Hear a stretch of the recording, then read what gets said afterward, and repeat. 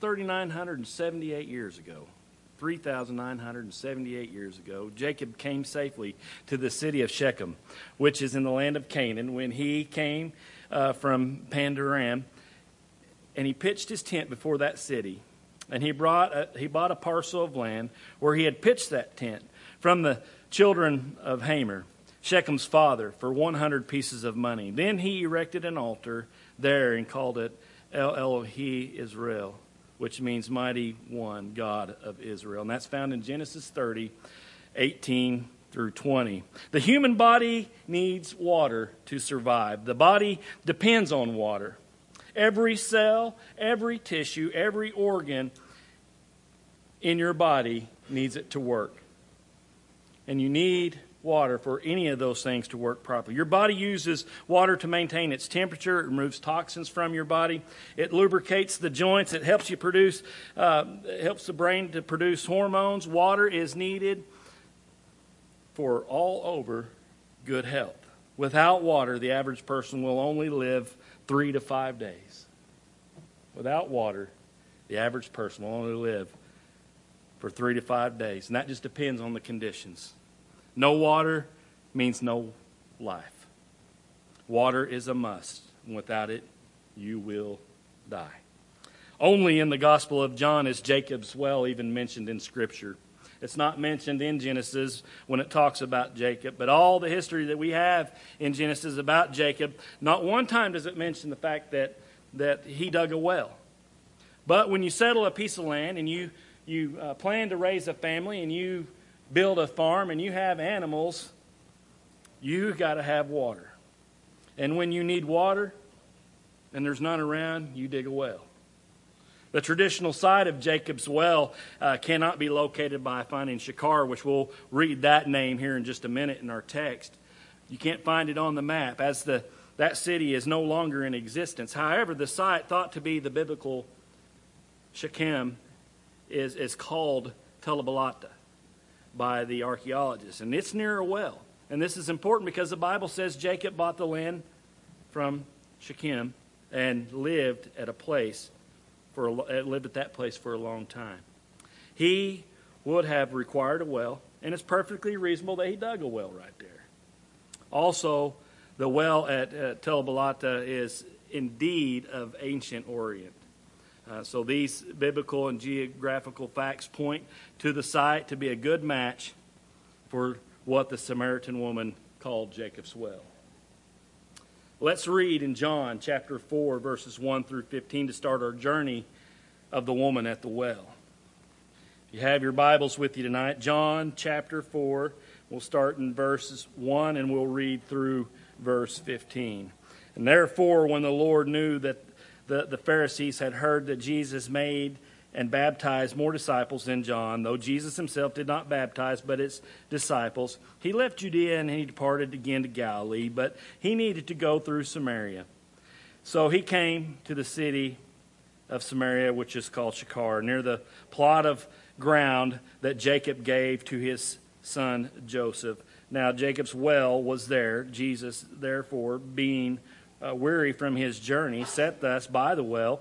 It was about the 6th hour. A woman of Samaria came and drawed water.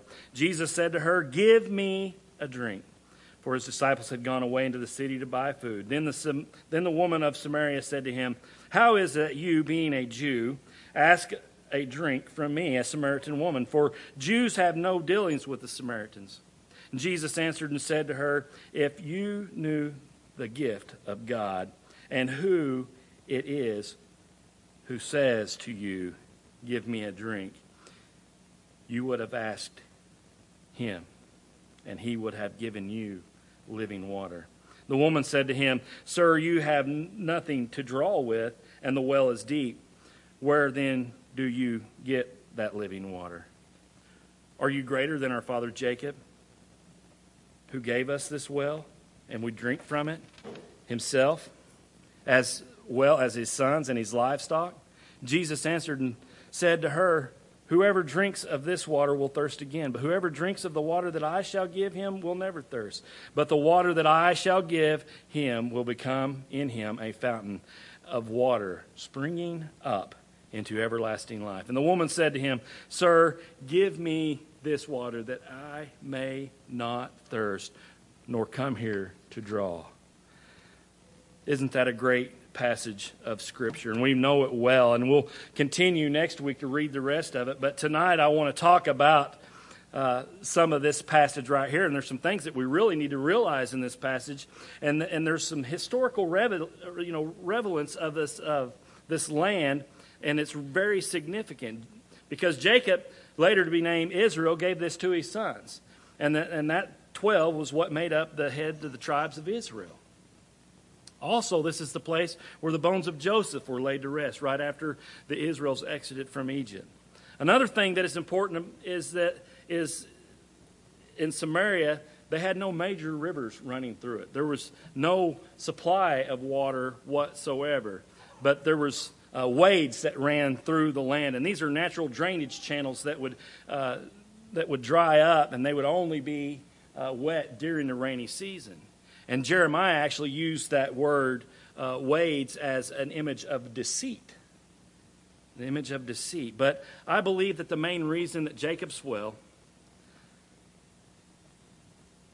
was there was because there was a certain Samaritan woman who would come and seek water at that well.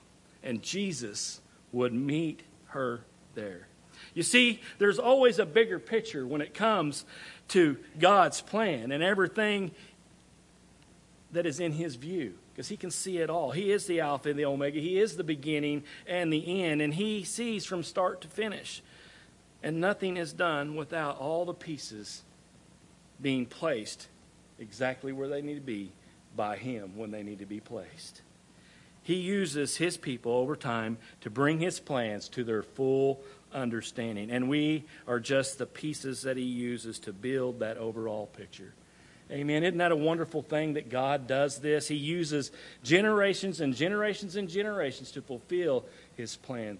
3,978 years later, after digging a well, Jesus met a certain Samaritan woman there. This passage is about a woman. It's about a well. It's about water. But it's more significant than just water from a well. It's about the well, who is Jesus, and the water which He gives us. A Samaritan woman come to draw the water, and she asked Jesus for a drink. Or Jesus asked her for a drink, and the Samaritan woman was quite shocked because Jesus was a Jew. And the relationship between Samaritans and Jews was really non-existent. They did not like each other. They hated each other. And of course, she had no idea who Jesus was or why He even asked her for a drink.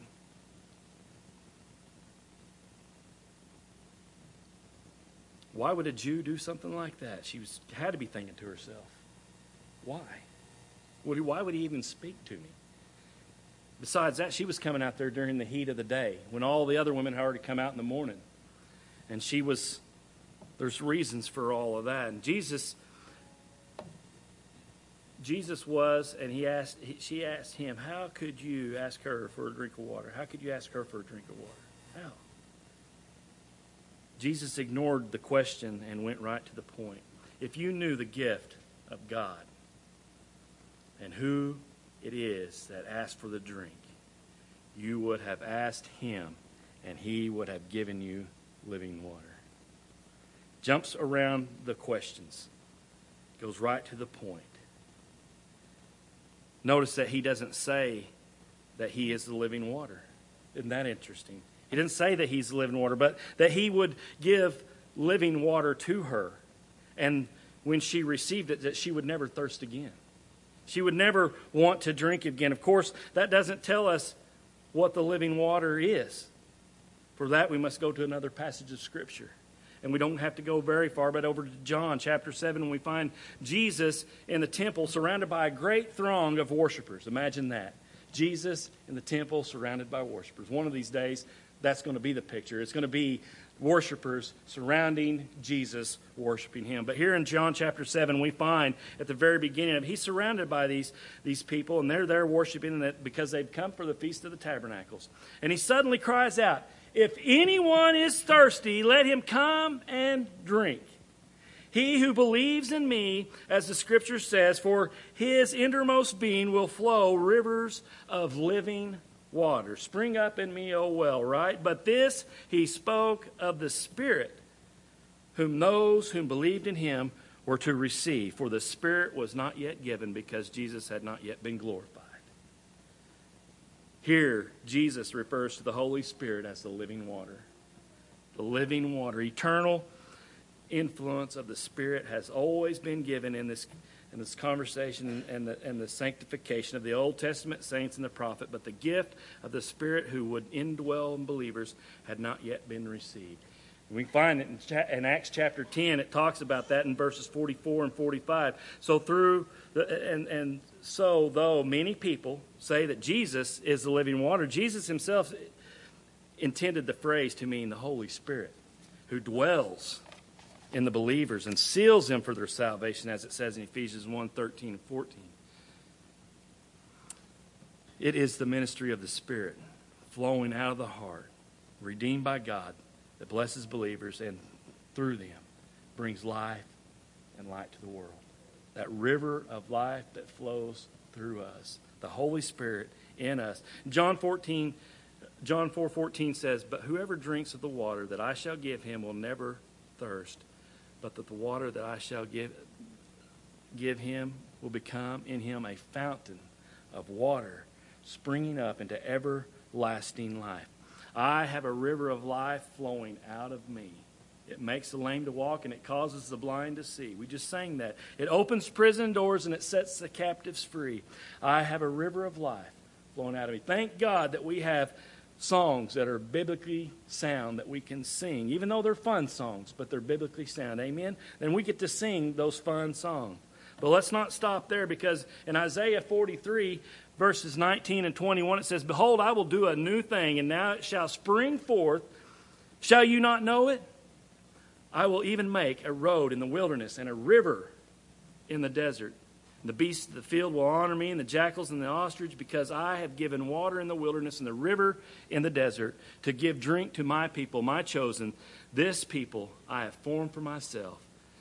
They shall declare my praise." Isaiah 12:3-13, it goes on, "For with joy you will draw water from the well of salvation. And in the day you will say, Praise the Lord, call upon his name, declare his deeds among his people. Make mention that his name is exalted. Sing to the Lord for what he has done in the excellent things. This is known in all the earth. Cry out and shout, O inhabitants of Zion, for great and holy one of Israel is in your midst."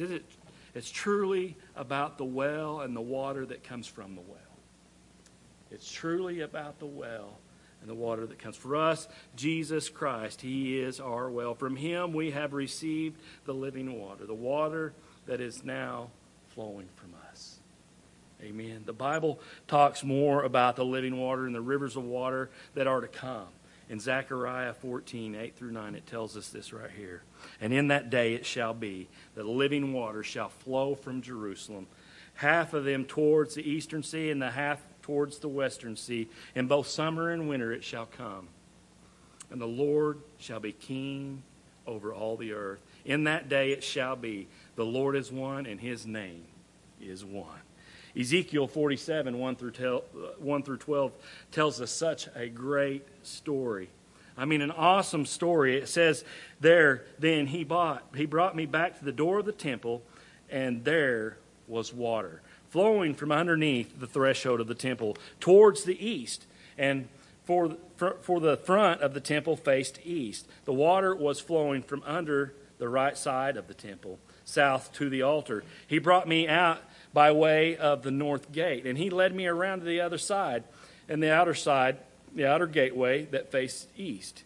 And there was water running out of the right side. And when the man went out to the east with a line in his hand, he measured 1,000 cubits. If you know what a cubit is, we learned this week, didn't we, Robert, in Bible study? It's about 18 inches. So that's about 1,500 feet this guy's measured across there.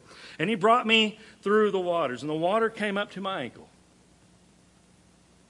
Again, he measured 1,000, and it brought me through the waters, and the waters came up to my knees. Again he measured 1,000, and he brought me through. The waters came up to my waist. And again he measured 1,000, and it was a river that could not be crossed. It was a river that could not be crossed. It gets exciting right here. For the water was too deep, water in which one must swim, a river that could not be crossed. He said to me, Son of man, have you seen this? Then he brought me, and he returned me back to the bank of the river. And when I returned, there along the banks of the river, there were many trees on one side and the other. And he said to me that this water flows towards the east region. It goes down into the valley and enters the sea. And when it reaches the sea, its waters are healed. And it shall be that every living thing that moves, wherever that river goes, will live. Isn't that exciting? You should be excited about this right here. Wherever that river goes, everything around it's going to be alive. There will be a great multitude of fish because these waters go there, for they will be healed, and everything will live wherever the river goes. And it shall be that fishermen will stand by it from En-gedi and En-eglaim. Well, there's some good names in the Bible, hard to pronounce. They will be places for spreading their nets. Their fish will be of the same kinds of fish from the great sea. Exceedingly many. But its swamps and its marshes will not be healed. They will be given over to salt. Along the banks of the river on this side and that will grow all kinds of trees used for food. Their leaves will not wither, and their fruit will not fail. They will bear fruit every month because of their waters flowing from the sanctuary. Their fruit will be food, and their leaves will be medicines. This is exciting stuff right here, guys, because it's talking about a place that we're going to go see one of these days. Ezekiel sees a living, giving river, and everywhere it flows, life flourishes. Amen. I believe that the fishermen are the great evangelists spreading the word of God, and the abundance of fish are those who will come to know Jesus. And if you're a believer in Jesus, then out of you will flow rivers of living water. It's God's plan to use us in such a way to bring floods of people into His kingdom. That's His plan for us, is that we will go out and we will share the gospel message. We'll let the river of life flow out of us. Other people will come and know who Jesus is. And it will grow His kingdom. That is our job. That is our message. That's the same message that we've been commissioned with in Matthew as well. Are you willing to be a vessel to be used over and over again, having the Spirit being poured out of you each and every time you get to speak to somebody about the gospel? I hope that is what you want to do, that you want to be a vessel used by God and poured out, flowing out of you to build God's kingdom.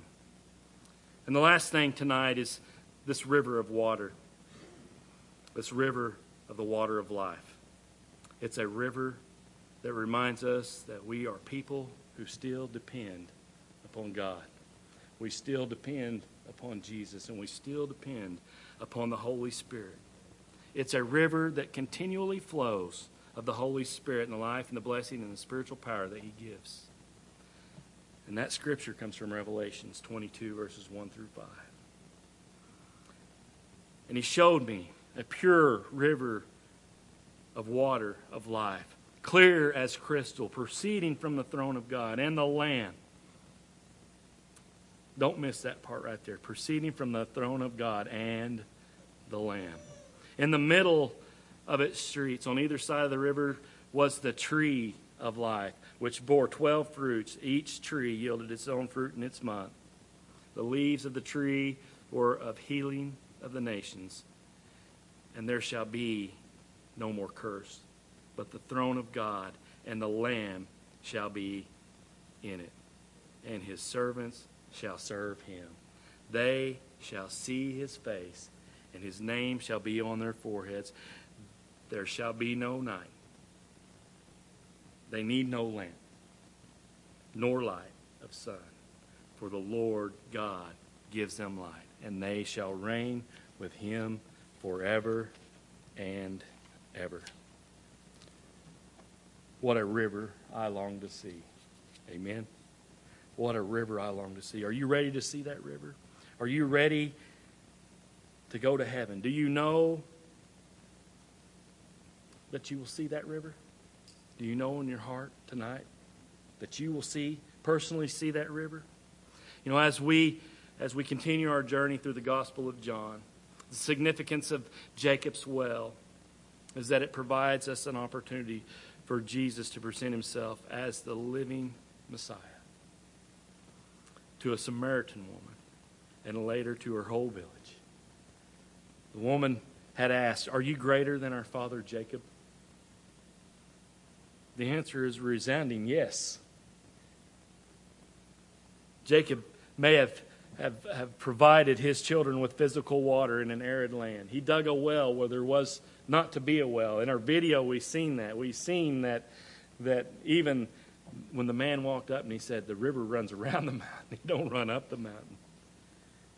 And he said, "Don't let yourself be deceived by the waves that are out there." But Jacob, he provided that physical water in that arid land. But Jesus, he provides his children with living water in a spiritual wasteland. That's who Jesus is. Have you drank from that well tonight? Do you know of that living water that is Jesus, that he's offering you today? Is there a river of life flowing from within you? The life that Jesus gives satisfies all of our needs and springs up in eternal life. And that is something that we need to be excited about. If you need Jesus tonight, you need to come to the river. You need to come and drink from the well. As I said at the beginning of this tonight, no water, no life. Without it, you will die. No Jesus, no life. Without him, you will die. Every head bowed and every eye closed as Pigeon comes to play tonight. If that's you tonight, if you are here tonight and you've never drank that water that Jesus is offering, if you've not ever given your life to Christ, if you've missed out on this opportunity to be a river of life inside of you that flows out of you, having the Holy Spirit inside of you, Jesus would love for you to ask him into your heart. We can show you how to do that by way of Scripture, and we can show you where he promises you that Holy Spirit, that well of water that's going to spring up inside of you, that's going to nourish you, that's going to make life flourish inside of you. If that's you tonight, the altars are open for you. If you're here tonight and you're a Christian, you need to be excited about what Jesus has done for us. We need to be excited that he's given us the Holy Spirit, given us all the power that we need to be Christians who will stand firm and stand on the gospel message of Jesus. That we would go out and we would share this message and be bold about sharing. Let those rivers of life flow out of us so that it may affect the people around us. So we can have that great flood of people entering into God's kingdom because of what Jesus has done. And he wants to use you tonight. I hope that's you. I hope you're that Christian that's here tonight and needs that. Needs to be one of those who's going to stand up, stand bold, and stand out. The altars are open just to come and pray.